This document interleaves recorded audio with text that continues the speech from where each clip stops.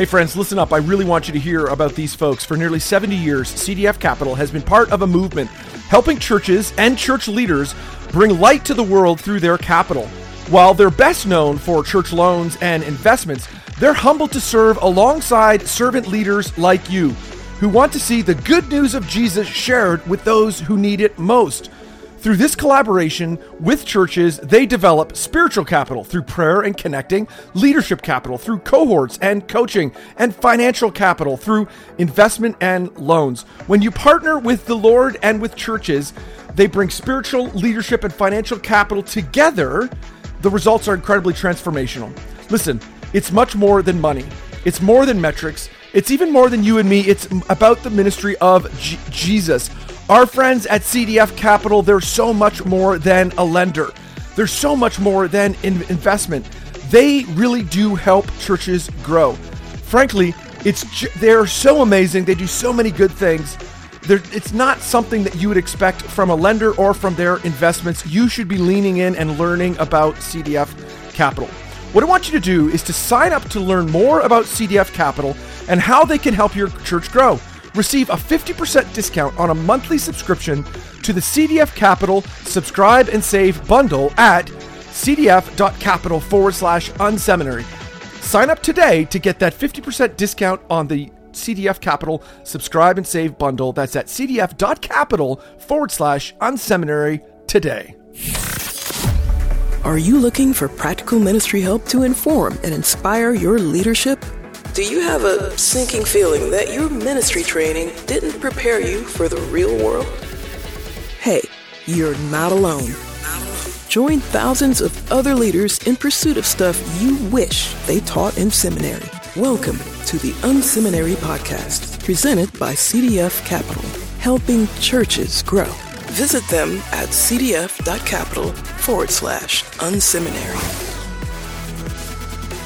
Well, hey, everybody. Welcome to the unSeminary podcast. So glad that you have decided to tune in. Every week we try to bring you a leader who will both inspire and equip you. And this week's absolutely no exception. Super excited to have Chuck Fenwick with us. He is the lead pastor at Haven UMC, located in Indiana. Chuck and I are both a part of Carrie Nieuwhoff's the Art of Leadership Academy. We have that kind of team discussion leader type people in there, and Chuck is on there and is so helpful to folks. I wanted to make sure to get him on the podcast. Wanted to spread some of that good here on Seminary. Welcome to the show. So glad you're here. Thank you. It's great to be here, and do whatever I can share and also learn, because you're the genius, nice. Not me. Oh, I don't know about that. Yeah. Fill out the picture. Tell us a little bit more about yourself. Tell us about the church, that kind of thing. Well, I came into, I've been in ministry most of my adult life, some as a lay person doing ministry with youth and even campus life, Youth for Christ, and decided to go to seminary later, kind of as a second career. I worked in some kind of marketing things, even for a newspaper. So talk about outdated, which That's funny. Some people could relate that to the church in some ways, but sure. And then I've been at this particular church. It's a United Methodist Church. I've been here 12 years. And so for those that don't know anything about the United Methodist Church, that's odd. Yes. Normally you rotate every 4 or 5 years, right? Normally, yeah. Yes. We get moved. We don't decide where we go. And so it's odd that I came here as the associate pastor and was working with youth and doing some other things. And they decided to make me the lead pastor a few years ago. And I've been here now a little over 12 years. And that is bizarre that happens. And we're a church of about, I'd say 200, give or take. We probably average a little bit less than that, maybe around 160 to 180 on an average Sunday, and probably about 300 or 350 or so that call our church home, if you will. So you know how that works. Yeah. Absolutely, for sure. So yeah, that's the UMC, I forget what they call that, the system of moving people around. What's that called again? Well, we're appointed. And right. That's really about, I'm not sure what else you'd call it, but yeah, we have appointment seasons. So yes. Every year in January, February, March, the bishop, along with the cabinet, which is the district superintendents, get together and decide who goes, who stays. And we are allowed to tell them what we want. Right.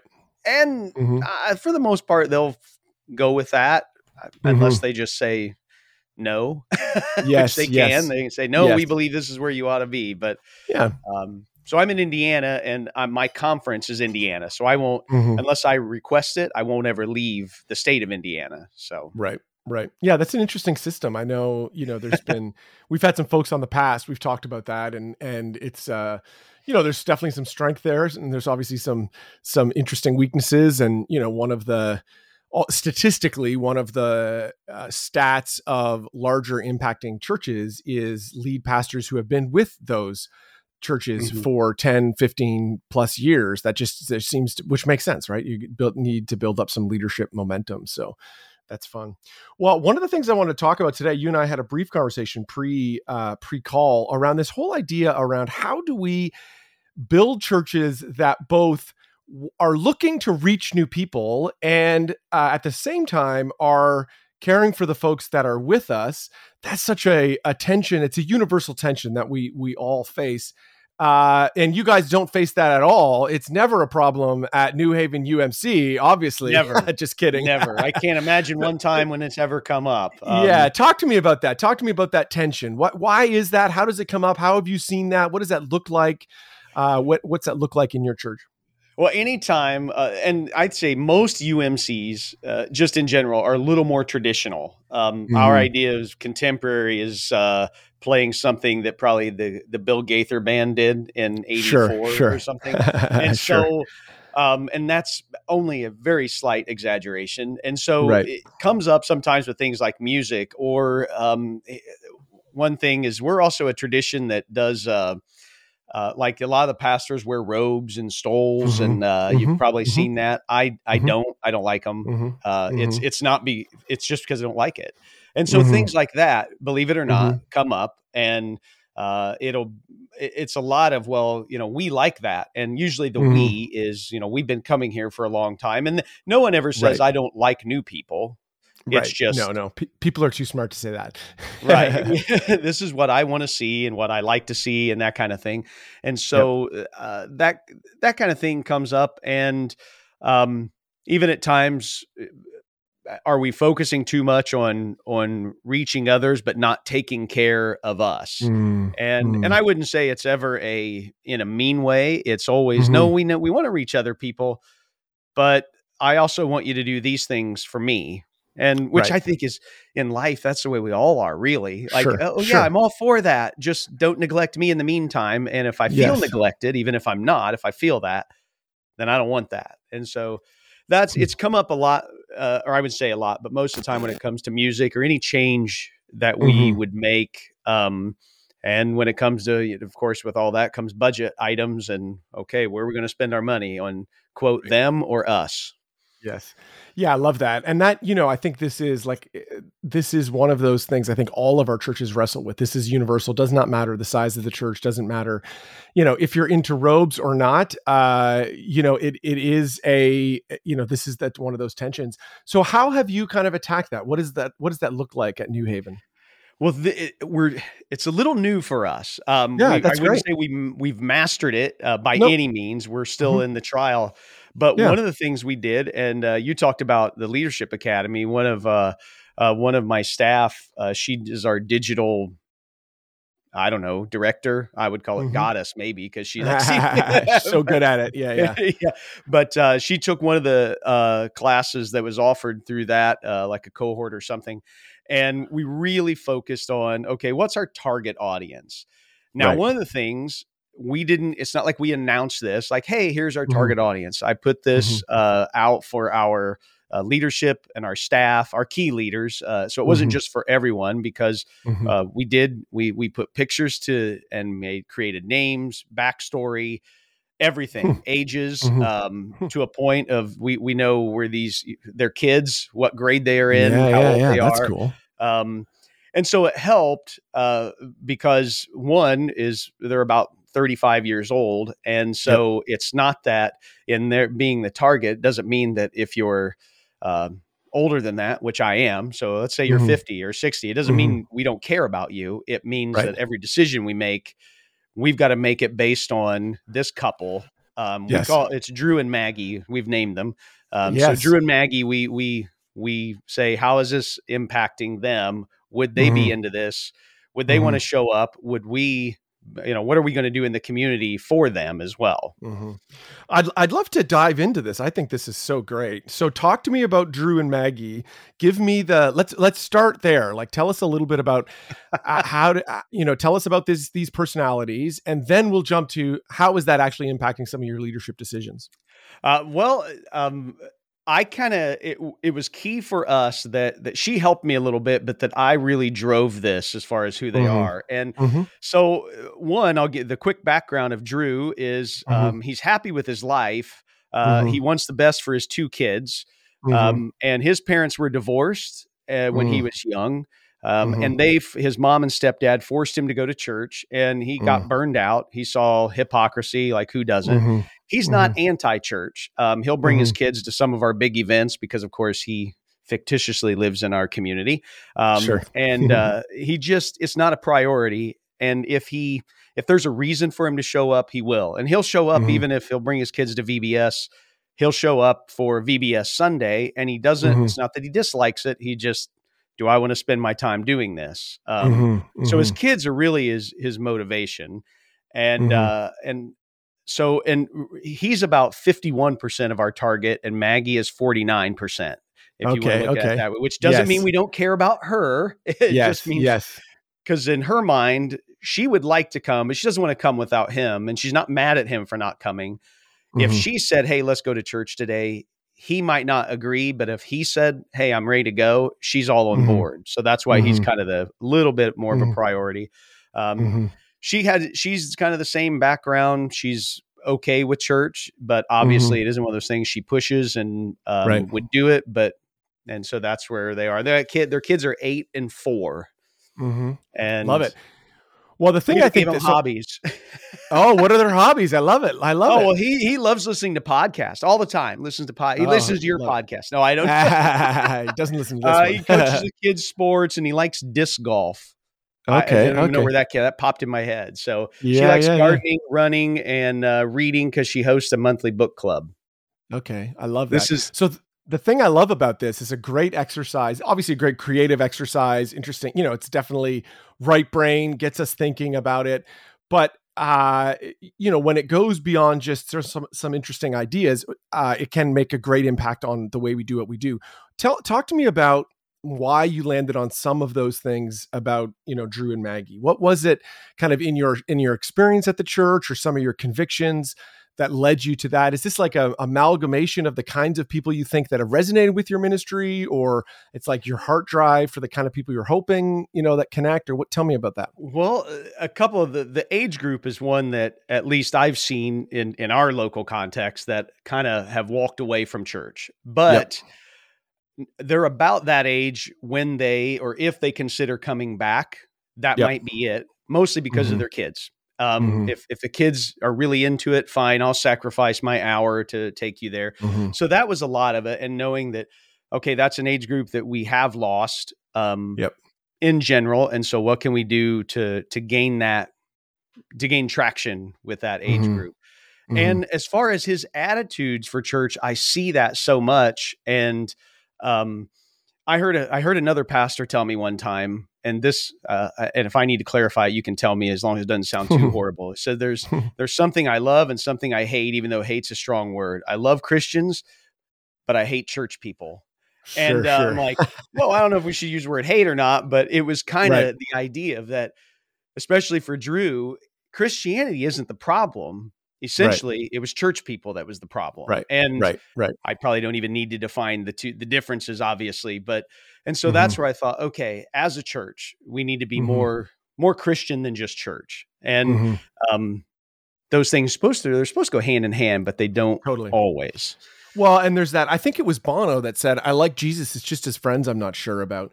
And, it's that same idea, right? It's like, I really like him, and I think what he has to say is true and right. But man, the way that's worked itself out is can be pretty negative. I want to underline for listeners, the thing that you, I think, have hit on here, particularly when it comes to people's motivations for coming. I think you've said a few things there that you just skipped over that I think are really critical. I think there's a key piece around kids ministry. We've said this multiple times on seminary, that leading, thriving, growing churches are disproportionately engaged in next generation ministry. They are thinking about kids and youth. It's not a secondary thing. It's not like we're babysitting those people. It's like, wow, we're going to double down there, and we want to do a great job on that stuff.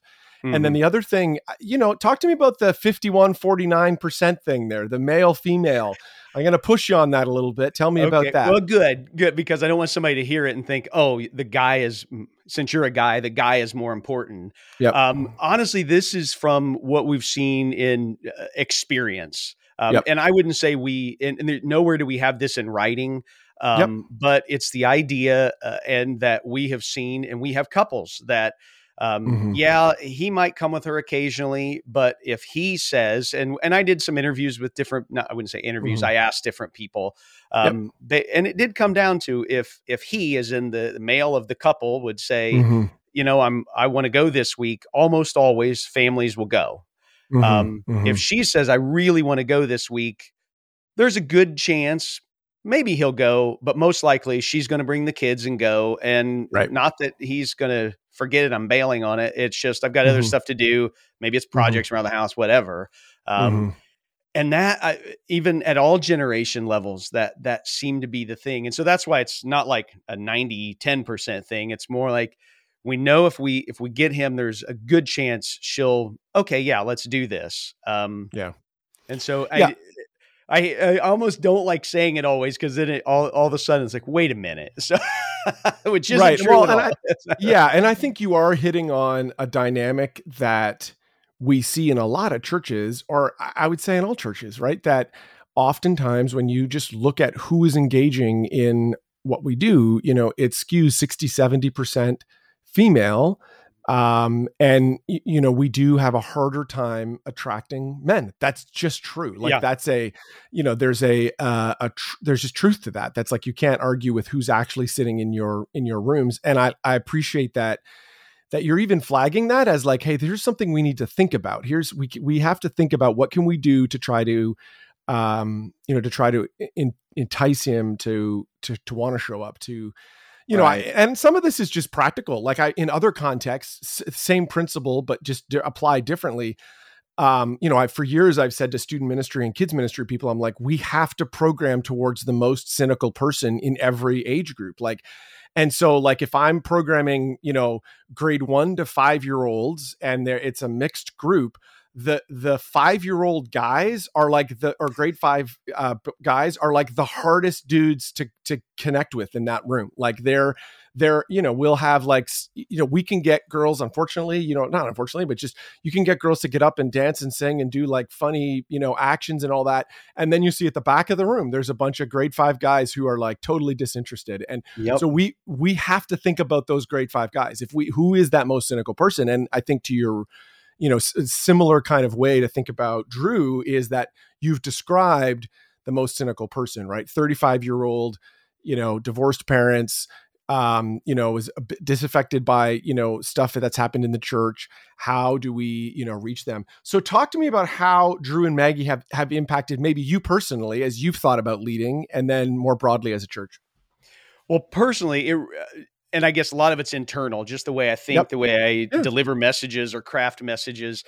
I found this out. I said it by accident. I don't use a lot of notes on Sundays. I write down just a couple of key transition words. And so sometimes something pops in my head, or when we record our online service, because we don't live stream, that's a whole nother story. And we won't ever live stream. But if it pops in my head, sometimes I just say it. And one of the things I said was, here's a challenge. And so I kind of laid out a number of days and said, this was on a Sunday, if you start this tomorrow, however many days, I don't remember the details, but it was basically, I'm challenging you to start it tomorrow. And then what popped out of my head was, but I get it. For some of you guys, you're just like me. And because I said start tomorrow, you're waiting until Tuesday. I already know it. And I had multiple, and when I say, I don't mean a lot, 4 or 5 guys come to me and say, you're right. The moment you said tomorrow, I thought I'll wait until Tuesday.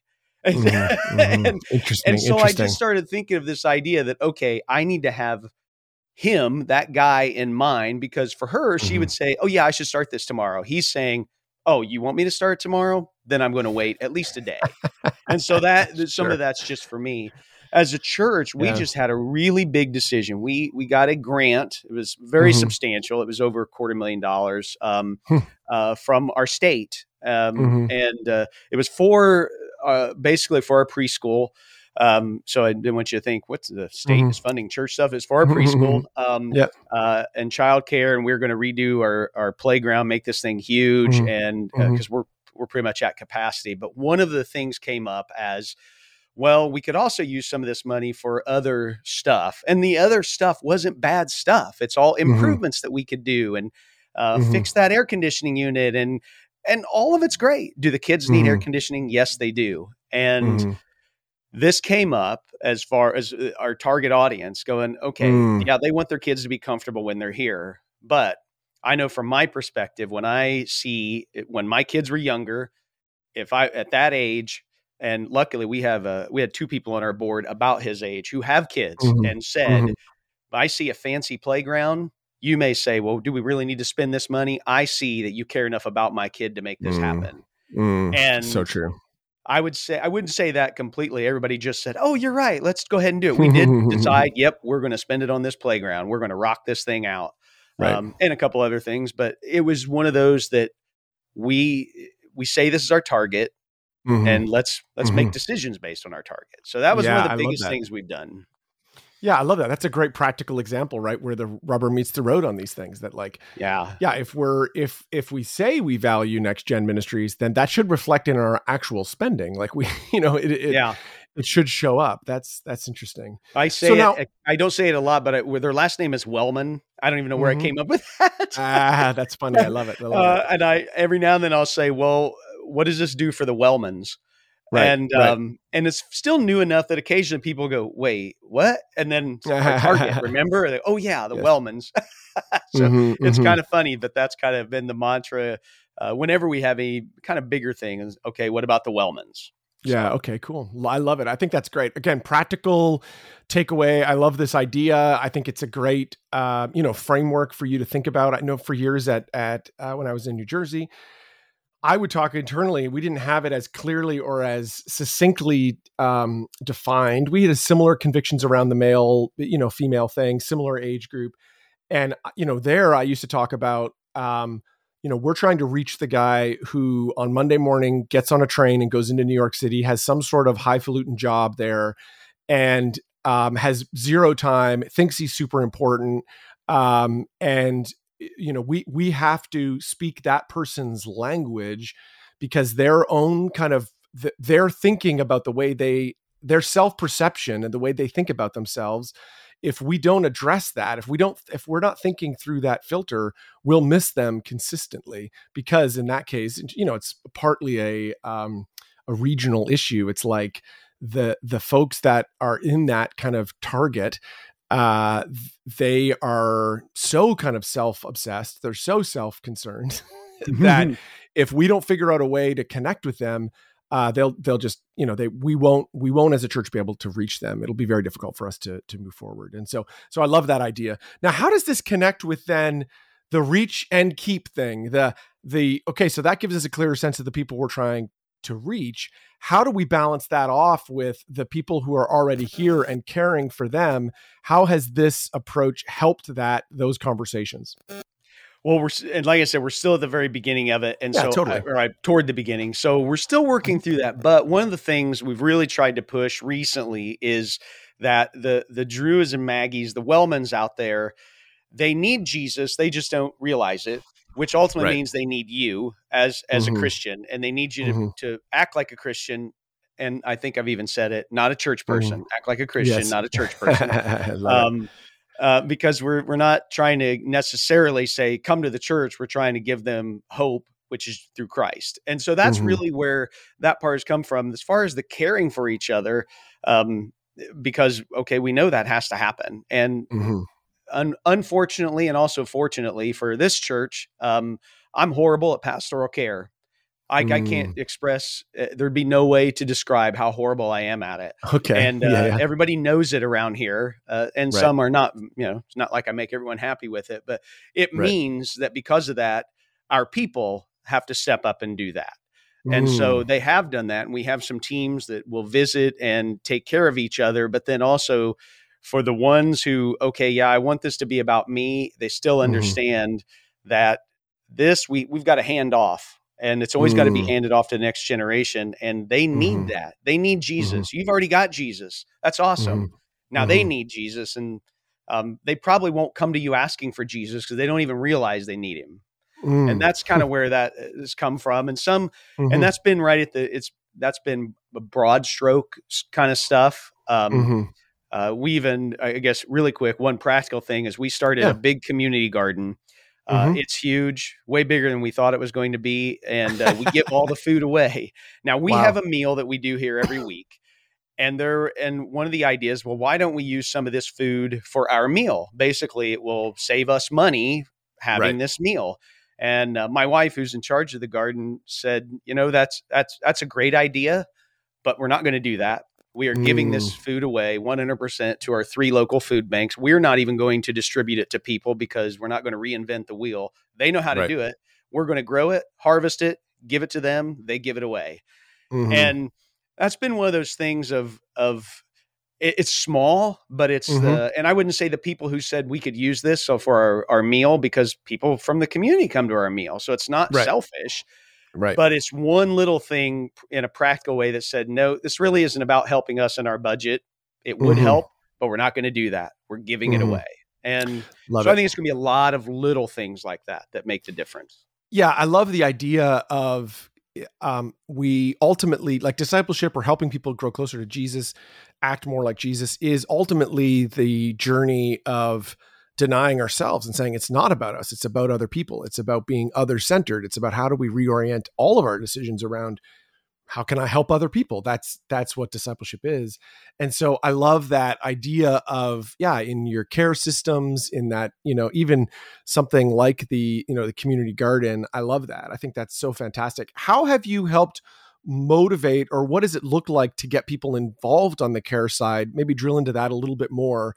How have you been able to, because I think that is a key place where folks, frankly, in a church of your size, the thing gets stuck because of that, because it's like, okay, we can't, we can't get more people involved in, it's like, if Pastor Chuck doesn't show up, it's, I'm not being cared for. So what does that look like in your context?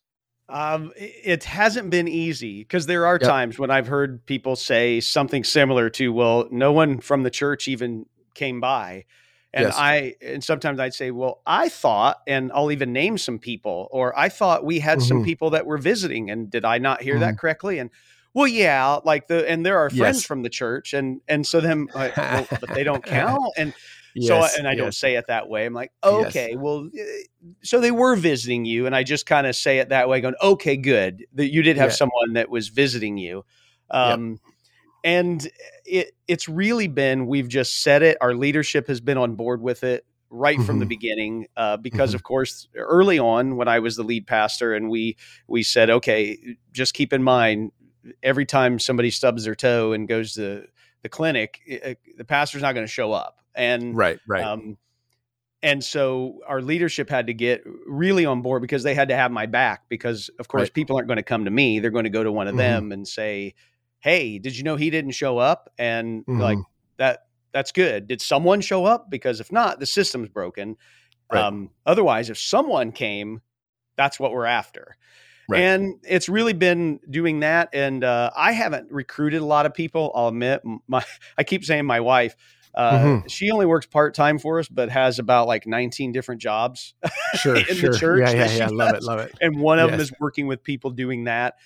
Connecting with people, and then those who visit and that kind of thing. And so the toughest part has been, like I just said, what represents the church? Because if you're my friend and you show up, you're just my friend showing up. At least the way some of them, or I think some people see it. You aren't the church showing up, you're my friend showing up. And that's been a little hard, even though I say, okay, so you did have someone there. Right. And it's not like I want to say, well, see, you're wrong. Yes. The church did. Right. So, but people hearing it and realizing, okay, we can do this. It's not a big deal for me to go see a person who's at home or recovering or whatever. And so it's taken a while. It's taken maybe probably the last 3 to 5 years of a shift in our thinking. And I wouldn't say we always get it right. I tend to make people mad on about daily. No, we'll say weekly basis. But I think that the principle to pull out there is something about making the implicit explicit, right? Like it's actually like it is finding a way that's not like it's not obnoxious. It's not like, oh, like, well, you are being cared for, like stop whining. But it is being as clear as, hey, at our church, this is what care looks like. Care is really important. And my experience has been, you have to be as explicit as exactly what you're saying, which I'm sure you're doing this, Chuck, where it's like, yeah, like you might be used to a church where, the pastor's going to come every time there's, something going on, but we've just found that doesn't work, partly because I'm no good at it. And because that is, if it's just about me, we're not going to be able to reach more Drew and Maggies in this world. It's not going to happen. And so, so we have it set up like this, and, and then explain what that looks like. And then, like you say, if someone's not being cared for, that's the thing we need to flag. If someone's not being, loved in the midst of all of that, that's the problem. We have to figure out how to. And occasionally that happens. You'll hear someone or literally no one, and no one knew, and no one got a message, and like, okay, we got to solve that one. But that isn't necessarily, you weren't there, so it doesn't count. And I'll tell you, if seminaries fail us, that's one of the places right there is. It's always about how you as pastor, we're going to train you how to care for people. And no one ever talks about, or at least my seminary, which I think was a great seminary. Just, it was more about you as the pastor, you do the care. As soon as that baby's born, you better get there. And I was even told that you've got to get there, especially if it's say a Methodist and a Lutheran and they've married and now they have a baby, you better get there before the Lutheran pastor. Which I wish I was kidding. I was told that. Oh, wow. Like, yeah, that's what? crazy. Yeah, that's crazy. Yeah, absolutely. So it was, and I'm not, I know that's kind of the education system, but it's the idea of going, wait a minute. I mean, this is pretty scriptural, right? Even Jesus walked away, and even the disciples after he left said, no, we can't do all this. We got to get other people who do this. Right. So, yeah, absolutely. Yeah, it's interesting. Well, this has been a great conversation. I've really appreciated this, get to know you a little bit better and get to know the church. Is there anything else you'd like to share, when you're thinking about this whole area of how do we create a kind of church that really is transitioning from being kind of insider focused to outsider focused, saying, hey, we want to reach people. We want to really be for New Haven. We want to find a way to love the people around us. Anything else you'd like to kick around for today? Well, we really have pushed for New Haven because we're about this community, and that's what it really all needs to be. And I guess the biggest thing, and I hear this often, and I don't want it to be cliche, but the why far more than the what and the how. Talking about the Wellmans, Drew and Maggie, and this is why we can have a church that caters to all of us, and eventually we won't have a church. And then if that's what we want, that's okay. And no one really wants that. But ultimately, it's why are we doing this? It's because if we're following Jesus, it's what we're supposed to do. That's bottom line. And that's where it comes from, is we've got to focus on why we are for our community and not just for ourselves. Love it. So good. Well, if people want to track with you or with the church, where do we want to send them online? The easiest place is our website, which is newhavenumc.com. And the .com is important because if you go to .org, you'll go to New Haven. What is it? Somewhere out east. It's the big Connecticut. Oh, that's funny.